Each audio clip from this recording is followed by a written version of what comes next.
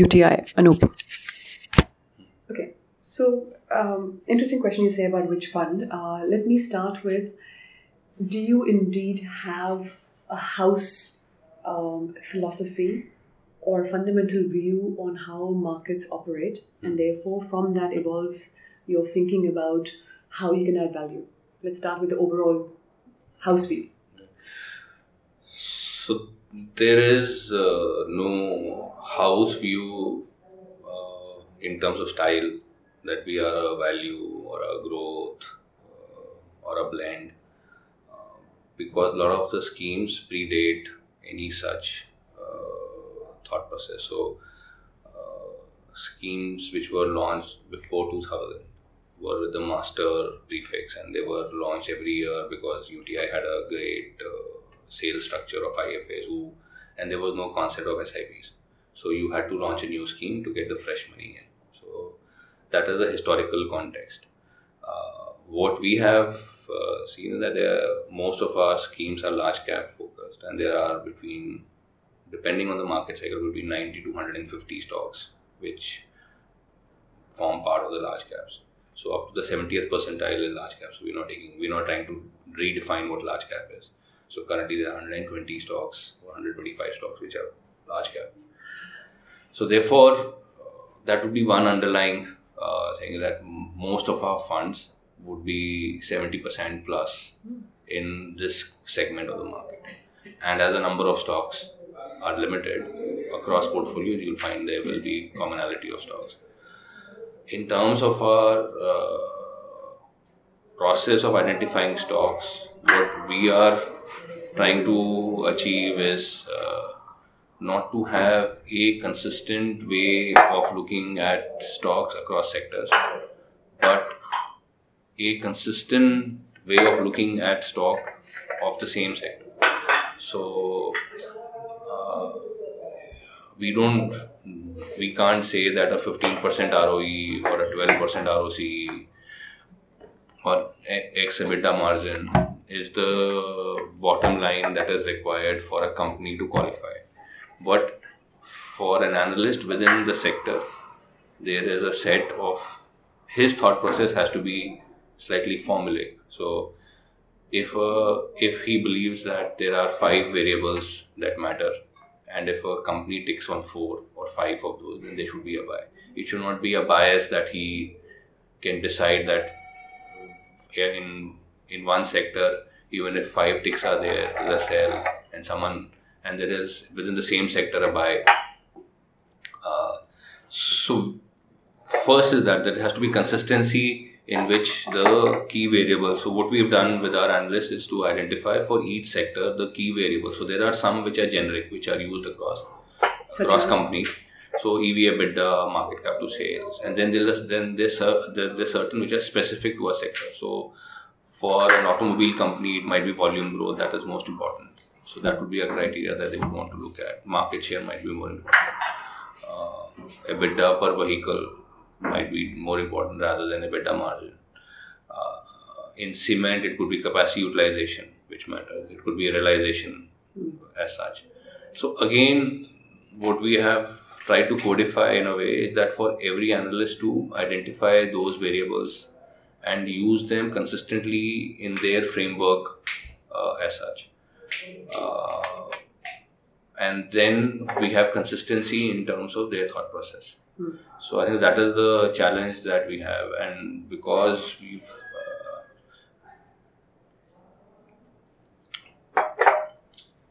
but as a group we tend to gravitate towards buying growth at reasonable price.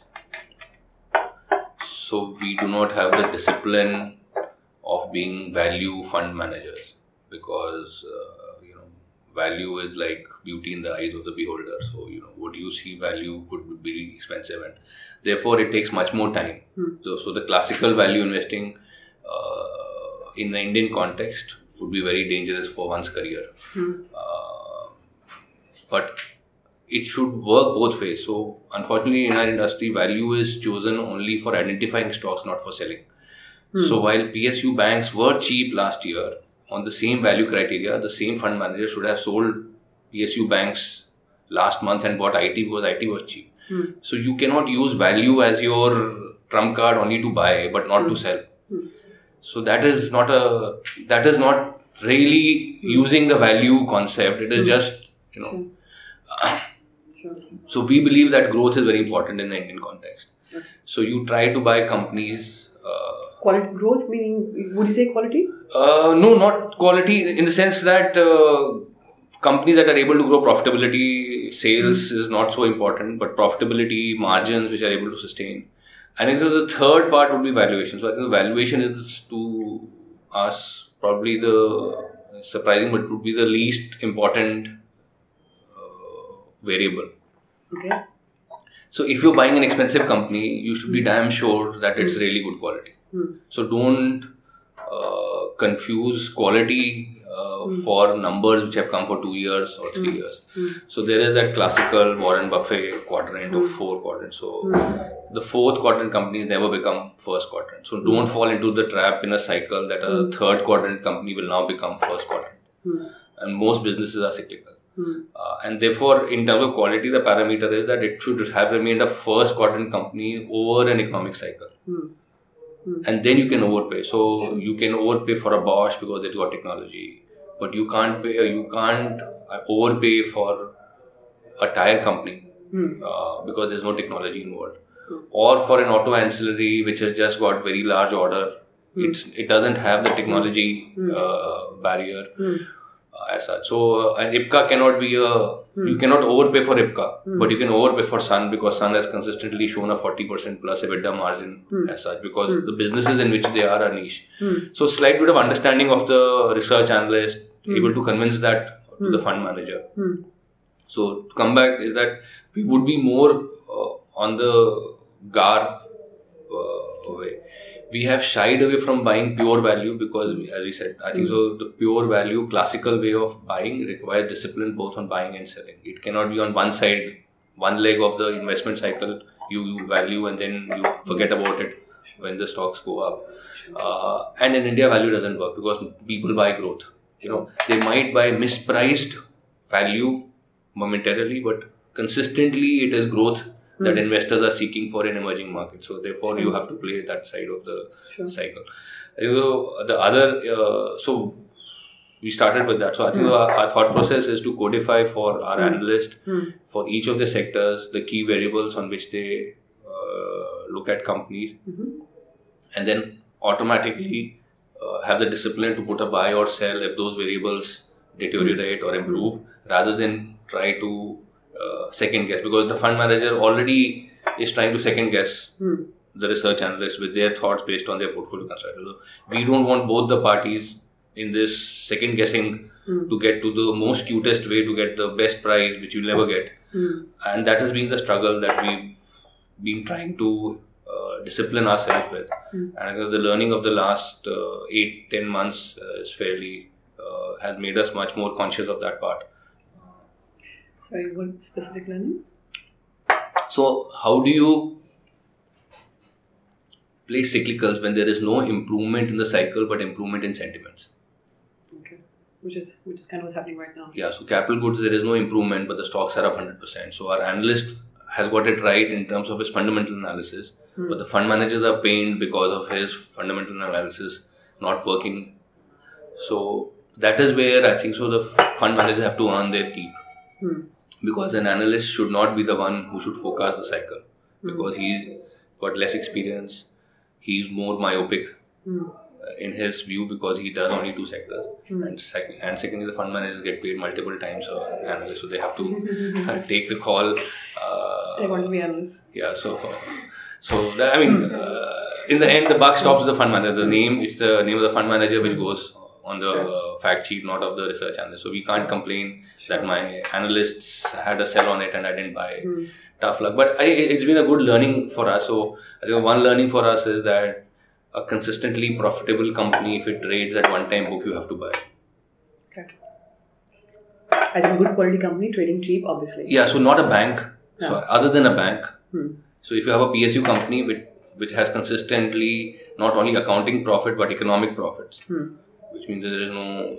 So if it trades at one-time book, then you have to have the courage to buy it, at least start buying it. And B is that in every cyclical sector, because it's very difficult to forecast the cycle severity and the uptrend, I think all portfolios need to have one or two stocks which you think are operating, high class operating efficiency companies of those sectors, even if the cycle is bad. Just to give you an insurance that you would still be underweight on capital goods, but you have at least one presence in it. So you don't go zero in cement. You have some exposure across, and which you hold because either the companies have got superior operating numbers over a cycle, and then so try not to stay away from cyclicals because and play the best quality. So play the deepest quality either in terms of product quality or the niche that they have.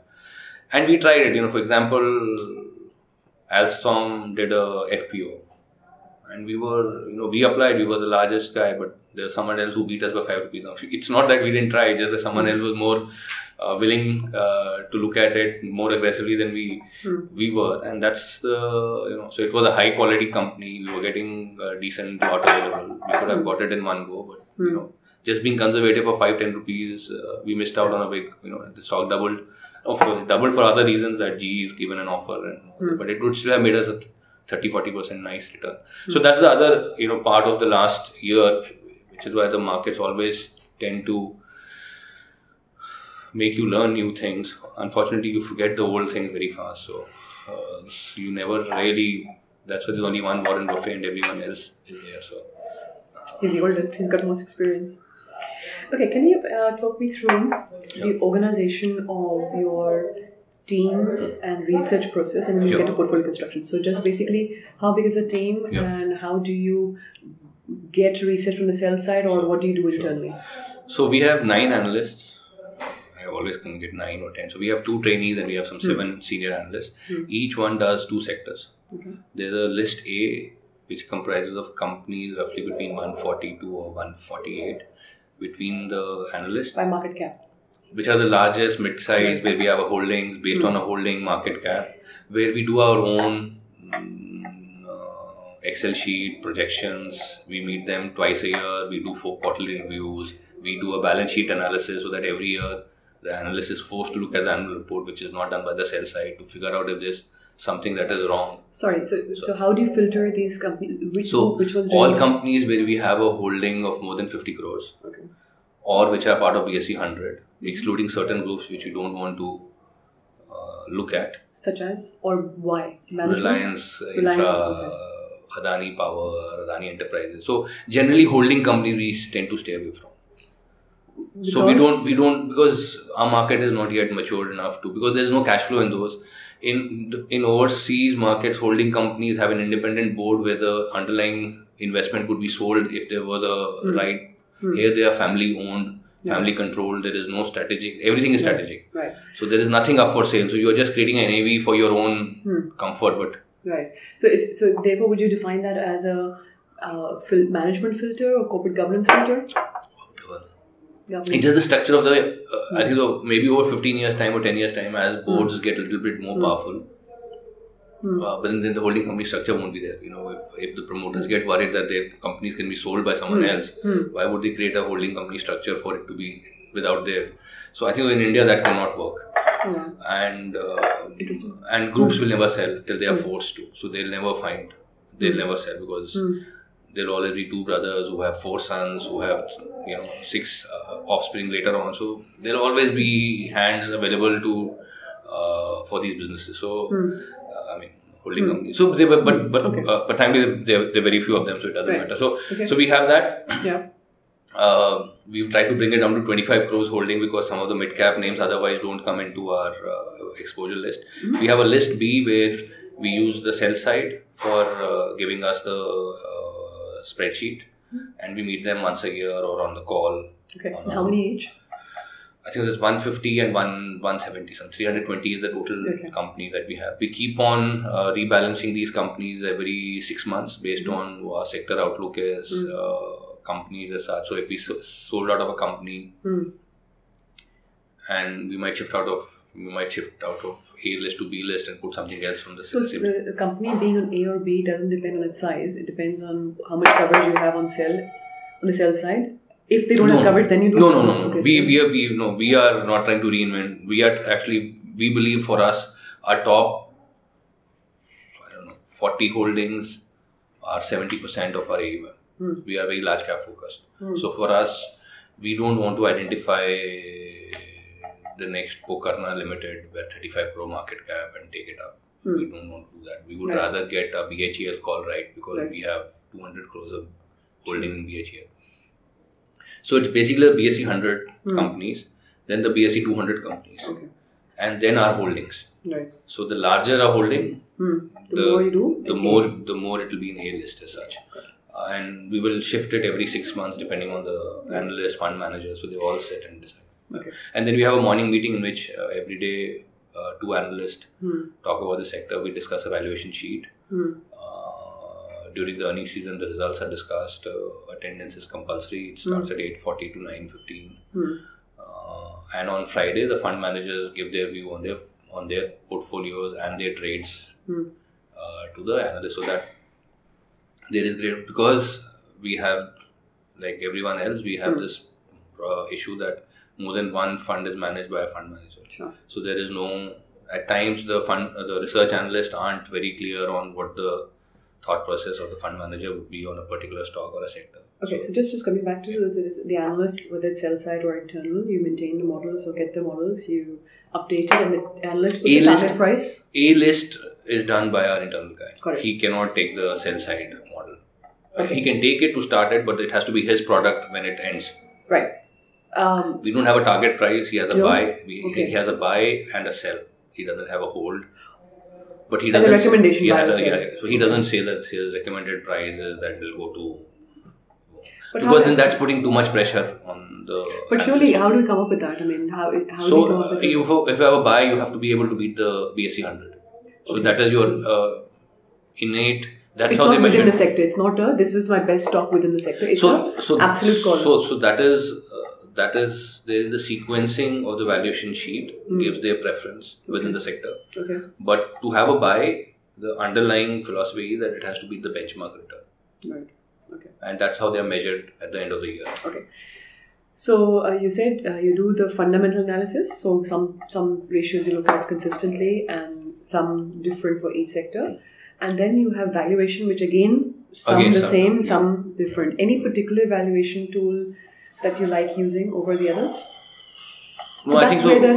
In India, you have to look at EV/EBITDA more rather than P, because accounting wise, tax becomes a big issue, and how they have the capital structure. So we try to focus on EV/EBITDA for companies. Okay. On accounting. But you can't do it for a lot of companies. Like it doesn't make sense for FMCG, it doesn't make sense for pharma. So, but for manufacturing companies, you don't. It does. But just on the accounting, is there, do you do adjustments? I mean, my ex-husband was an accountant, and he didn't trust any of the Indian accounts. So he would go and sit there saying, look at the cash flow statement and make adjustments. Yeah. So I think for us, we have a criteria called operating cash flow, which is PAT plus depreciation, less dividend, less change in working capital. And that has to be positive. Right. So that's how we define a 5, 4, 3, 2 stars. Is that if you have free operating cash flow over a cycle, and you'll be surprised that even big names tend to fail on that. So if you want to be a 5-star, if it's within a, so we have 540 companies. 5 stars your bias, is that? No, it's not bias, but we are trying to make this quadrant that we should have larger amount of our investment in companies that have got a consistency in terms of their performance. So the key criteria for their operation performance would be generating operating cash flow positive and a profit more than 50 crores. So that is the kind of company that you want to look at. So we want to look at that. We don't want to look at the 10 crore, 12 crore, 20 crore company. We don't have that. We don't have that ambition to find those stars. Right. So we want to look at those, and you'll find, and it should have a ROE of 15%, ROC of 12%, blah blah blah, whatever, all those things. So what we want to see is that within those segments, does a guy have consistently buy or sell? Okay. So that's something for us. We don't want our analysts to get overwhelmed by valuation as the first tool to put a sell on a stock, because that I think so that judgment call is that of the fund manager. There should be that if these companies are consistent in their past track record and this is my future outlook, then I should have a buy on it until it becomes a very, if it has got a 2 standard deviation, PE higher, then you have those calls. Right. Yeah. Okay. So that's the research process. Now, what's the portfolio construction process? How does a fund manager go about? So all the buys are available from the analyst, and so how do you as a portfolio manager pick them? So I think a lot of it depends on the scheme objective, because we are running schemes which have been which have come up in various points of time, and we've modified them or repositioned them over a period of time. So as I said, one is that we are a large cap focused fund house. So you will find that our mid cap fund is less than 2.5% of our AUM. And right now it's not the right thing to say, but I have no problem is saying that we are a large cap fund house, because that's the kind of organization we represent. Sure, well, that's good. Why wouldn't you right thing to say? Because it's not exciting. It's not very sexy to say that you are large cap focused, because then it shows that you are very stodgy and you're not open to.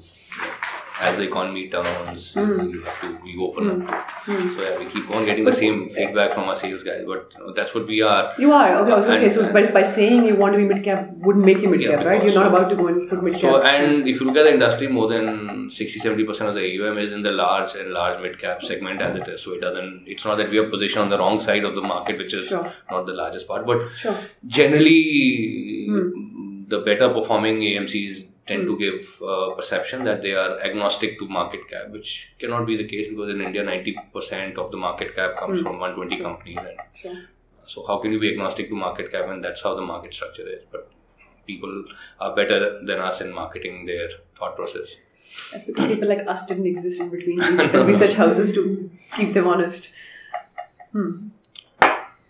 No, point is that even HDFC has got the same proportion. Just because they don't say they're large cap focused doesn't mean that they're not. Just because we say we are large cap focused doesn't mean that we don't look at mid caps. But internally that perception gets built that we are trying to play too safe and define. There are not too many fund houses which have been given a grant by the government to stay alive now.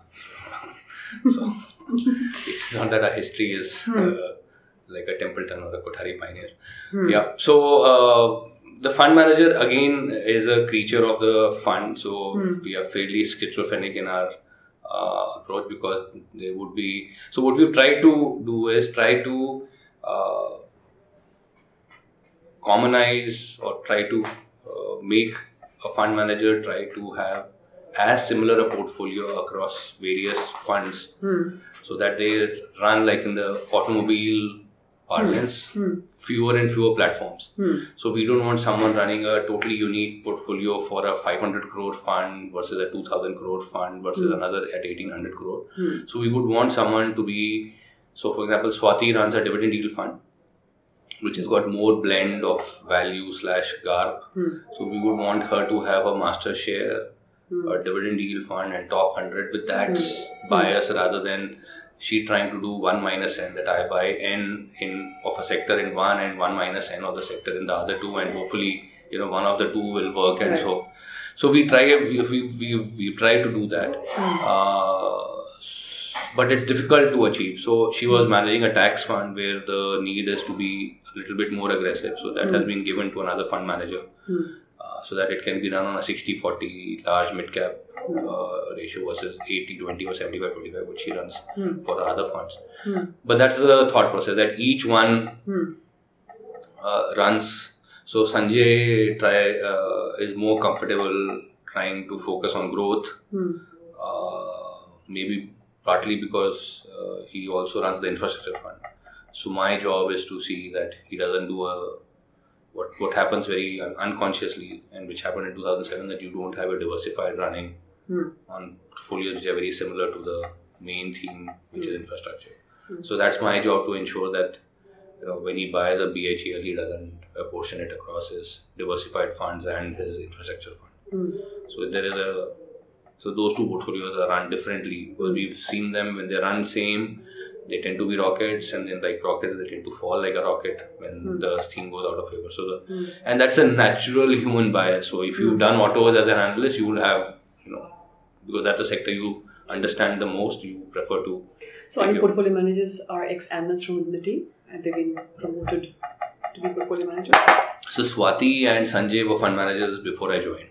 And Swati has been a research analyst with our India offshore business. Sanjay has been across the investment thing. We've had 2 fund managers who have graduated from research over the last 7 years. So one is our head of research who now does the tax funds. So all the tax funds come under him, Lalit Nambiar. Okay. And we have another senior resource, Kaushik, who does our index funds and does a small children plan. So I have another children old CCBF equity. So the idea is that over the next 2 years, both these children plans will run on the same portfolio, and that will go to Kaushik, so that we could have a fund where we don't look at the benchmark and just buy best stocks for 10 years. And if it works, we'll have outsized gains, and if it doesn't, we have time on our side to get it right. But we don't want to run it saying that the benchmark is X and we have to be X minus 500 bips. But it's difficult to do that. It's easy to say, but very difficult to because for him that is his livelihood. So either he doesn't get a bonus for 3 years or he gets outside. And I don't think we have a hedge fund culture where he'll get outsized bonus if he does beat the. So your portfolio managers are incentivized on performance on a 3-year basis?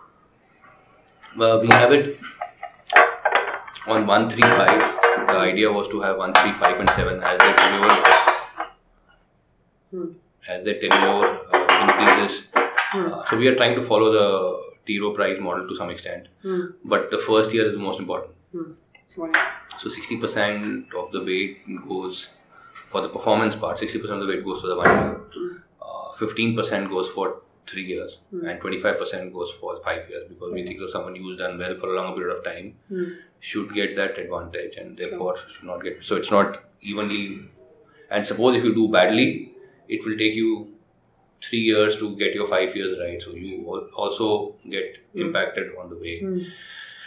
So that's where we are. I think so. We wanted to add 7 years because all of us would have a 7-year track record as a 10% weight, but I don't know whether we'll do that this year or not. So that's 5 portfolio managers, right? 2 and 2 and. Yeah, but the other 2 don't even have they have a 3 and 1. So they're so it's basically 3, primarily 3 managers. 3 would be 1, 3 and 5. So okay. That's. So, but apart from the scheme restrictions, what the fund can hold, is there any other thought process in terms of whether it's quant or qualitative? No. I know. Again, I think the overwhelming factor is that we don't. We are we are style agnostic from that point of view, and we don't take very strong views.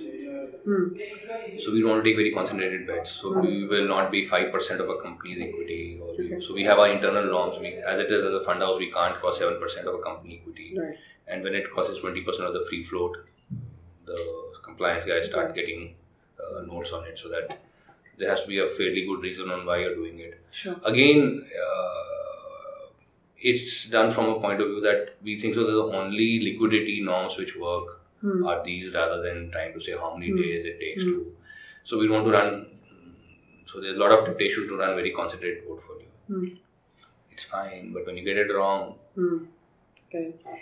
Tell me, in the portfolio construction process, is there any input of top-down factors? So would you describe your process also? Last 4 years have only been top-down, which is very difficult to make fund managers look at companies without looking at the overall macro, and that's been a struggle. We've not succeeded on it significantly. Well, you're trying to be bottom-up, but you're saying...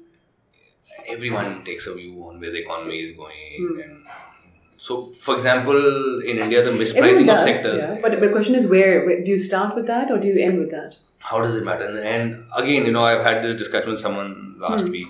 There are 120 stocks. Even if I tell you I'm not benchmark oriented, how can I not be benchmark? There, BSE 100's got 100 stocks. All of them get featured in the top 120 stocks.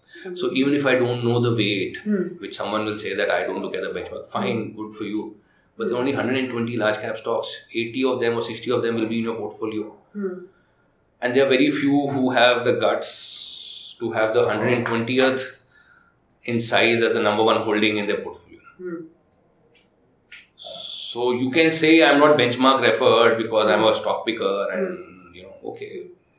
No, so benchmark is more portfolio construction. So same way on the economy in the last 3-4 years, the call was, what was the call? The whole world was playing a macro top-down view and that's how you were trying to play safe. And everyone knew that the investment cycle was broken and therefore anything which does with infrastructure doesn't really make any sense. So the only sector which has done consistently well and which is very volatile is banks. But in banks also everyone moved to the ones which didn't have volatility.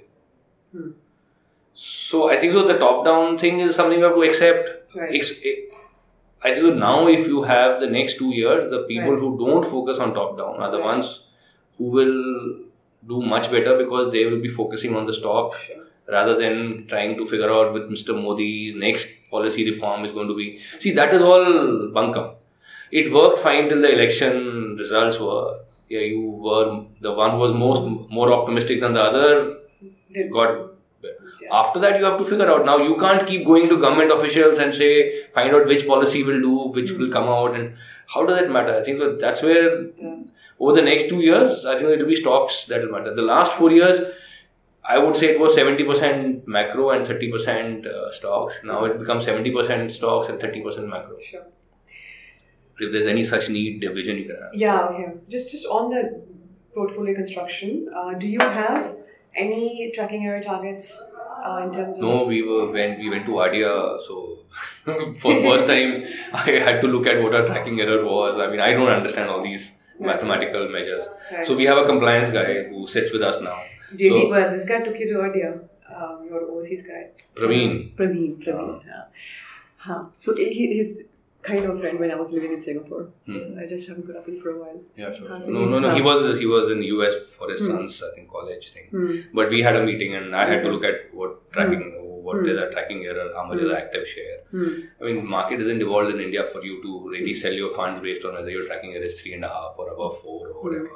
I don't know. Did you end up looking it up and see what is your fund? 3.5. 3.5. So basically at 3.5 at what's your 40% active? We were at 200 or 300 bips. So that's kind of IR of 0.5, which is pretty standard. Okay, anyway. So I don't know. I never looked at, so I don't know. So. Okay. So just, continuing on the T. Rowe Price, you brought it up. How has their entry changed your investment process, if at all?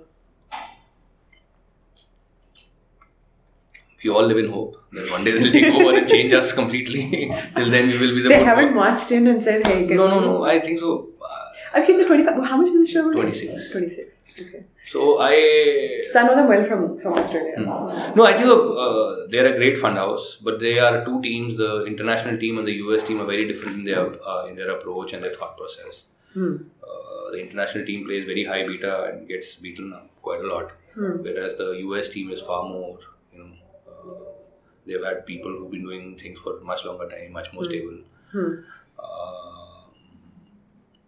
So they themselves have two cultures. It's not that they have one unifying culture within the company. So we spiritually are more inclined to the US team because it's more attractive to the US for a trip rather than go to Singapore. No. Australia? Pick Australia? No, Australia, they're just building the team out there. So they are very... So Murray is the CEO. So Murray is your friend as well. So I think but it's just that we have a equity steering committee. I'm the chairman of that. But it's a... We are not UTI is not T. Rowe Price. And I don't think so we will become one? Because we are a retail-driven organization. Will you get privatized? I don't know about that. That's outside my mandate. That's outside my mandate. But I'm just saying... But right now it has an effect. But that's the... No, it has in the sense that they come and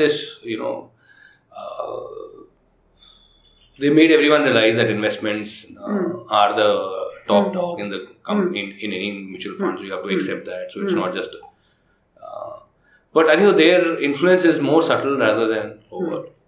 Is that so? Are you privy to why did they buy you to start with? No, we don't. Okay. So, in fact, a fixed income team is far more.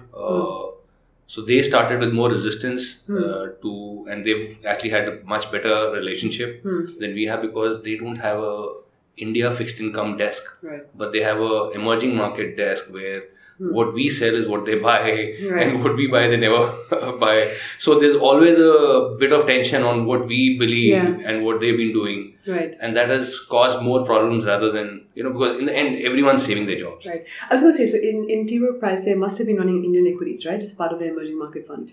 How did that reconcile? What happened? No, they do it on their own. We don't even know what they do. We don't. Okay. So we've come to the stage now where they ask us politely for, when they come to India, whether we would like to join them for meetings. Okay. The first 2 years, that was not on the cards. But see, they are at 26% holder. Till we don't figure out how we can manage without them impinging on their economic interest of 100%. Sure. We will always. But the advantage fixed income guys have had is that they don't have a fixed income Asia arm at all, and none in India. So they have got no conflict of interest on what to buy and what to sell. Sure. So they are far more closer in terms of the calls and understanding and flows. Sure. In our case, there is always that, we sold this and these guys bought it, or we sold it and they bought it. So who's right, who's wrong? So it's very subtle, but you can make out that both sides are right. So we know the bottom when their international team wants to do a call with us.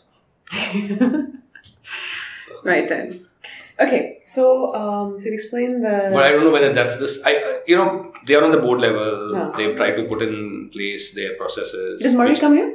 Murray hasn't come. Okay, I was going to say, if he comes here and doesn't call me, I'm sure. I don't think so. I think he's very keen to get his break even with a $2 billion AUM. So they were getting the first mandate when I met him last. So he wants to do that. So last time I went, it was in December, Jan. I emailed a whole bunch of people, and because it was the same 2-week period that everyone else from there was on leave as well, so he said, I'm in Queensland, can't come. So I haven't caught up with him for a while. So I'll do that. Achha, back to this. Okay, so now I'm trying to focus on competitive advantages. How would you say where in the process, whether it's research or portfolio construction or team or whatever it is, where would you say your UTI's competitive advantages lie? We take less risk than others. Okay. And so we kind are of a very solid. proud of it. So has the performance been very consistent? So we do well consistently, but we never have blockbuster numbers. So is that what, second quartile? I mean, do you measure on relative basis? So on 5 year, 3 year we will be first quartile, but on 1 year we usually are rarely if ever in first quartile. Okay. So that's a very but 3 year, 5 year, burn, 5 year, 3 year. No, 5 year in the first quartile. Right now we won't be, because the 1 year number has moved up so much. So we were seeing even today on 5 year we are still ahead of Prashant. But on 1 he's 20 percentage points ahead of us. So on 1 year he's really. So is Prashant the main competition? He's the most. Any big. So I'm saying through HDFC, Templeton, Birla, we don't consider Reliance. No, Reliance even on the. Okay. But they're the big ones. But they're in a peer group. So it's not that we choose a peer group where we don't have. We take all the big guys. But I'm saying generally in the market, those are the 3-4 fund houses that you have to beat. Then within each peer group there'll be something. So in mid cap you have to have a fund which beat, or which people assume can do well as IDFC Premier Equity or whatever, or as consistently as them. And we have those in our peer group. But I'm saying these are the top 4. So mid cap mein Kenneth, large cap mein Prashant and Naren. So that's it. And Birla. And Templeton, because they are the most steady of the lot. Okay, I was going to say, what do you think of Templeton? I worked there, so. Oh, you did? Okay. So, I work in Kothari Pioneer. So, what would you say the process, now that if you have seen other AMCs, apart from the output difference, which is consistency and low risk, are there any major input differences? I think we have so we got a compliment this time from the Cummins CFO. He was there for one of the broker meetings, and because I didn't go for the meeting, he was saying that this is the best meeting he's had, because we came the most prepared and didn't ask him questions about the next quarter EBITDA margin, and he said that's the kind of meeting I would want to have. Which I think in UTI's history must be one of the best, feedback you could get, and that's what we strive for. Is that we go for meetings. We are not like Anthony Bolton with a file and folder. I have the last 40. So why is Prashant Jain good? Because he's very organized. It's not rocket science. It's just being organized. So we are trying to achieve that before the meeting, the analyst does a debriefing for the fund managers on what are the 3 areas. There's always a temptation to pick out too many areas to discuss in a meeting, and to restrict yourself to 1 or 2, and then use the sell side for the balance if you can. And it's difficult to inculcate that discipline. So, when you go for a meeting, you can be all over the place. So you say, I'll just focus on 2 areas which really matter the most, because I have only half an hour or 40 minutes. I don't want to go into detail. And the other parts I'll ask somebody from sell side who's got a good coverage and understanding to answer. Right. So that's what we want to do. We want to have the last 2 meeting notes. We need to write what are the key questions. Knowledge management system. Do you have that? So we have an extra which is common, which is available to all fund managers to read. Right. What we want on the meeting note are the questions to be asked in the next meeting. And how do you get that? What I'm asking. So is there... So each time you talent, go... Or just hours put in to go and do the research? Just hours. Okay, so it's not a talent number, the and type of personality... And I'm the one that won't do it, because after 2 years he would think it would be his birthright to be a fund manager. So do you hire other people? We can't. They won't allow us for the salary we pay starting. So they won't even allow us in the campus.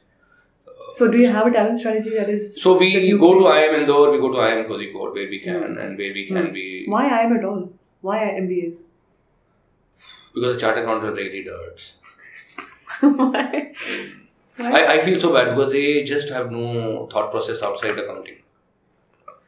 And I think that they really need a 6-month finishing school just to... And do you think MBA gives them that?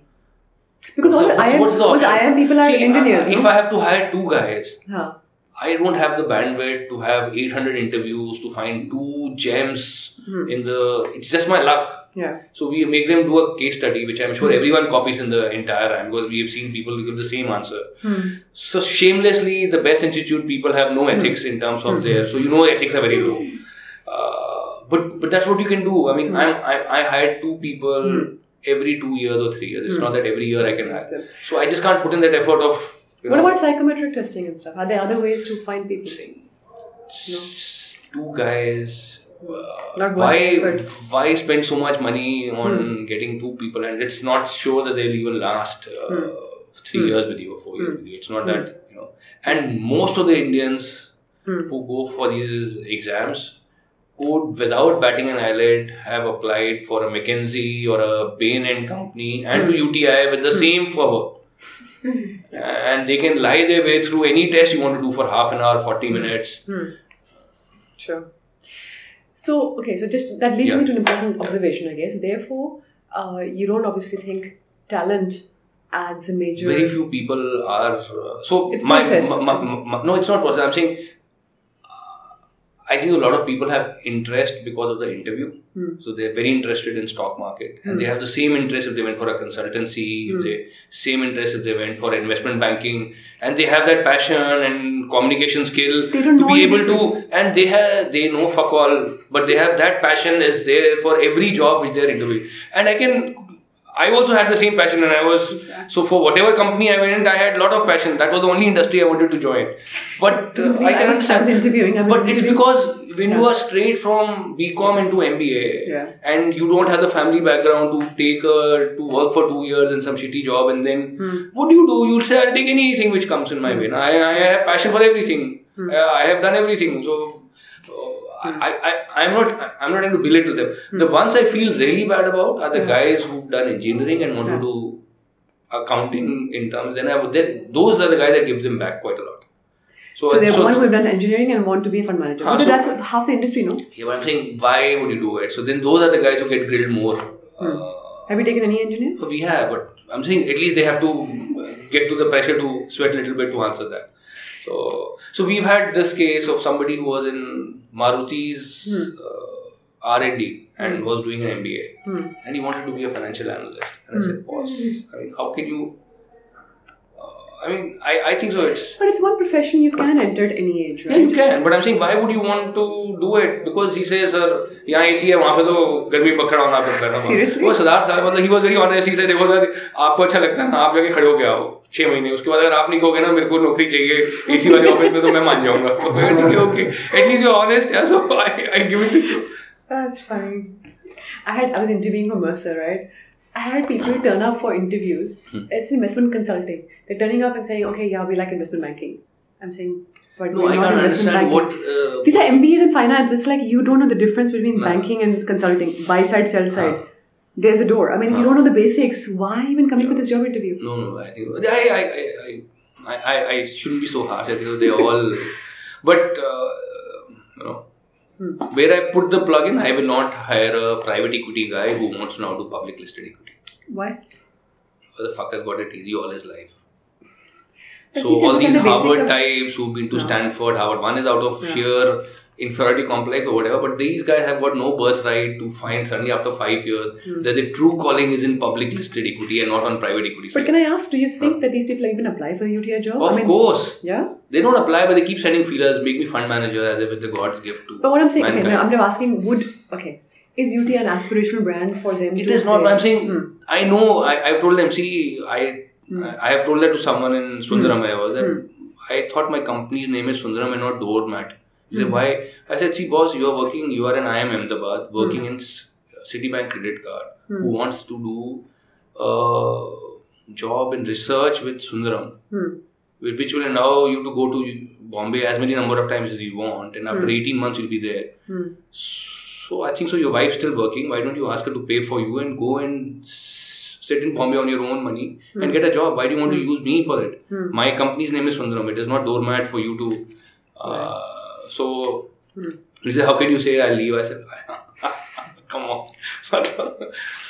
Then we'll have a creative difference that you want to have more responsibility, which we can't give. Sure. So I think so. What happens is that people don't want to go. So we don't have a formalized fidelity loop that you have to jump through. But we would love to have it as a company that you have to do 2 years of research and then only you become a fund manager. And I think that's the best way to do it. But you don't know, I have a new boss, he might get 2 more fund managers, or he might say that there is a requirement of two laterals. I'm saying if you don't have a philosophy, it is dependent on the person who's your boss. Okay. If you have a philosophy, then the philosophy is that whoever is the boss, this is what you have to do.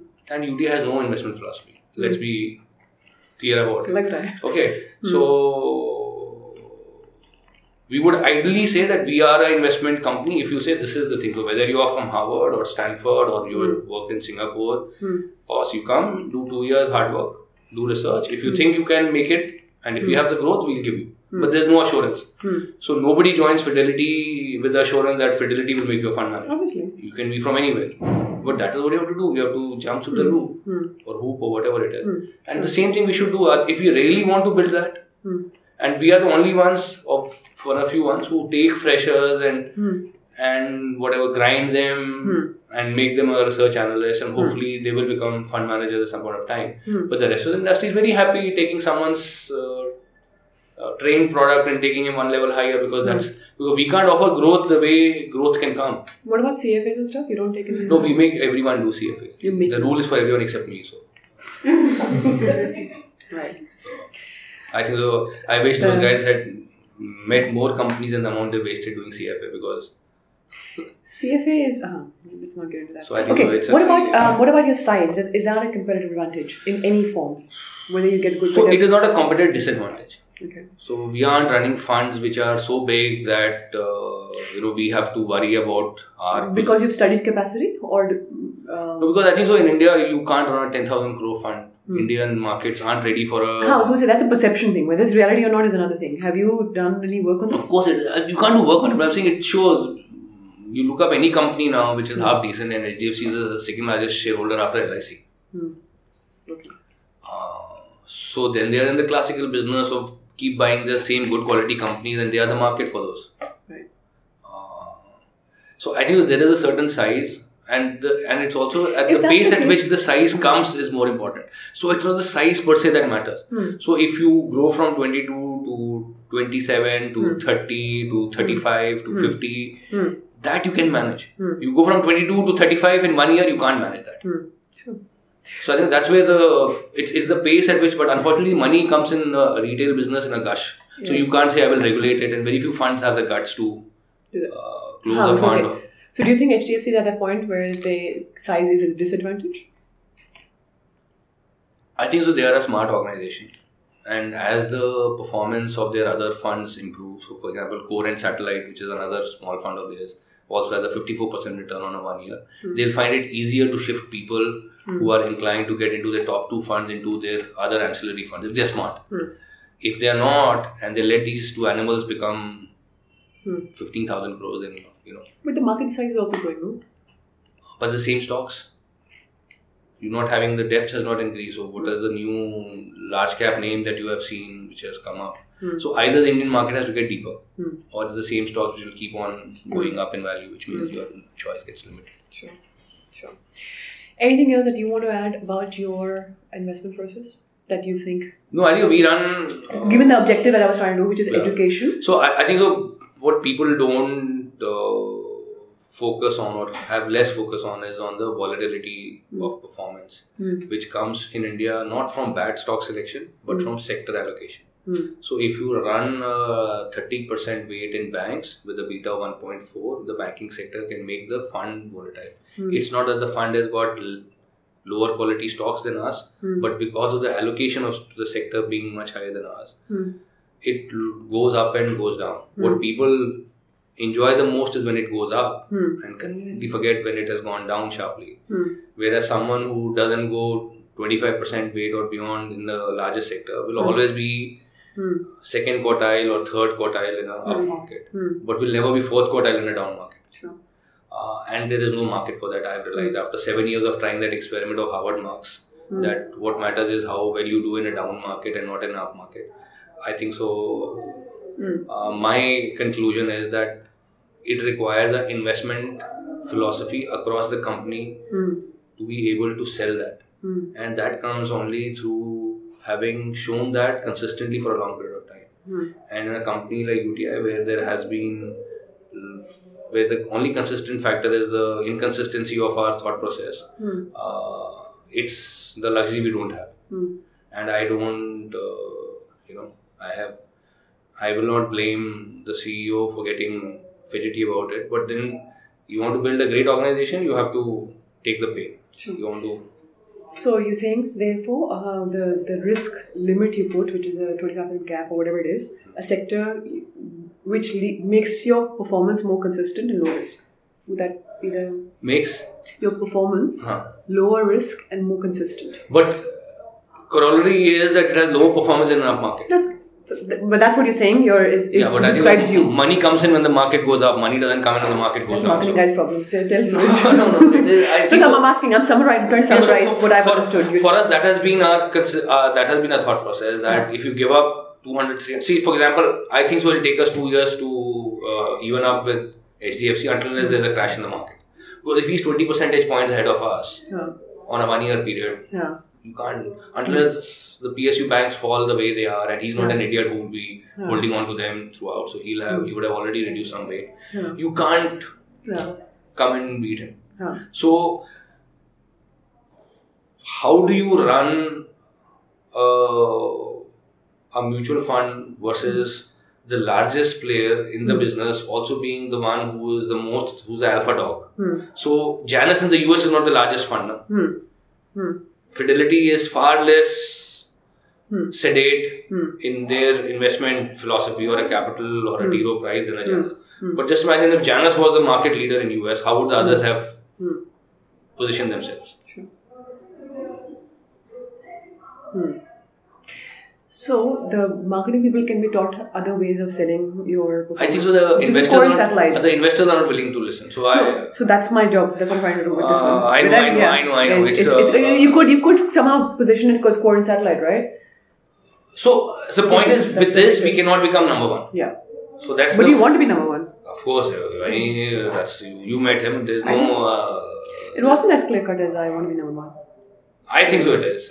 I think so in all our board meetings, all our board members are very ambitious to regain the top slot. And I think so with that, with this investment style, we'll find it difficult. Sure. Which means that we'll have to... To what? Well, I don't know. That's the call the management has to take. So. Right then. Acha, quick indulgence. Any questions quickly? Actually, basically... So she's an accountant. You completely dashed her dream of wanting to be an analyst. Anyways, when you said that you look at the consistent profit in terms of accounting as well as economics, so what exactly is economics? No, I'm just saying accounting profits can be exaggerated by lower depreciation, lower tax. Okay, so we're not trying to get into EVA or things like that. That's too complicated. I'm just saying it should come from recurring business, not from a non-recurring one-off item as such. Okay. That's what we meant. So all our profit numbers are adjusted for a one-off non-recurring item. And that is to be blended with economic profit. No. By economic, I meant that. It's economic was not the right term to use. I realized afterwards that you'll pick on it. It's not that we don't calculate EVA or thing like that. Those are very esoteric. The businesses wouldn't work in India. You are a growth economy. So the only guys I know who employed EVA was Tata Steel in 2001 when they were bigger than Mittals. Now in 15 years time where is Ellen Mittal and where is Tata Steel, because Ellen Mittal did not have EVA as its concept. So at the bottom of the cycle, Tata Steel wanted to generate free cash flow EVA when they should have been buying assets all over the world when they were available. So you have those constraints. So when you start doing EVA, your capital allocation becomes very important. And in India, you don't want to be with either the guys who are like JP who have no capital allocation, for whom no dream is big enough, and the other side, guys who don't want to invest at all because they want to get a 20% return every time they step out of office. So you have to be somewhere in between. So you said that it doesn't matter whether anyone's from Harvard, Stanford and all. You'll put in through 2 years of training. So what exactly is the process you will do? We don't didn't say that. He said you'll have to go for 2 years as a research analyst. And we are saying if you are a fresh guy, you have to do 5 years before you even start thinking. So we have a sector fund. If you are lucky to be in that sector where there's a sector fund, you first manage the sector fund. If you are unlucky, then we have a research fund, which hopefully we will get up and running. We currently run a paper research fund. Then your sector, if you don't have a research fund, you manage it through the research fund. And then you wait for your turn.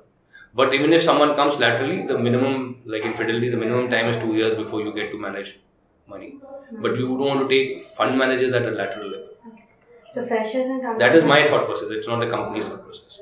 What was the question? The question was, is there any structured process you follow in bringing someone to that level where you say that, okay, now he's deemed... So we are a 8-member team. Nobody has the time. It's not in the KRA to hold hands and tell them. So the guy is an MBA or the girl is an MBA. You better do it yourself or you are out of job. So that's where... So it's very difficult to have a training process in this business. So, it comes from your interest. Okay. Yeah. Thank you.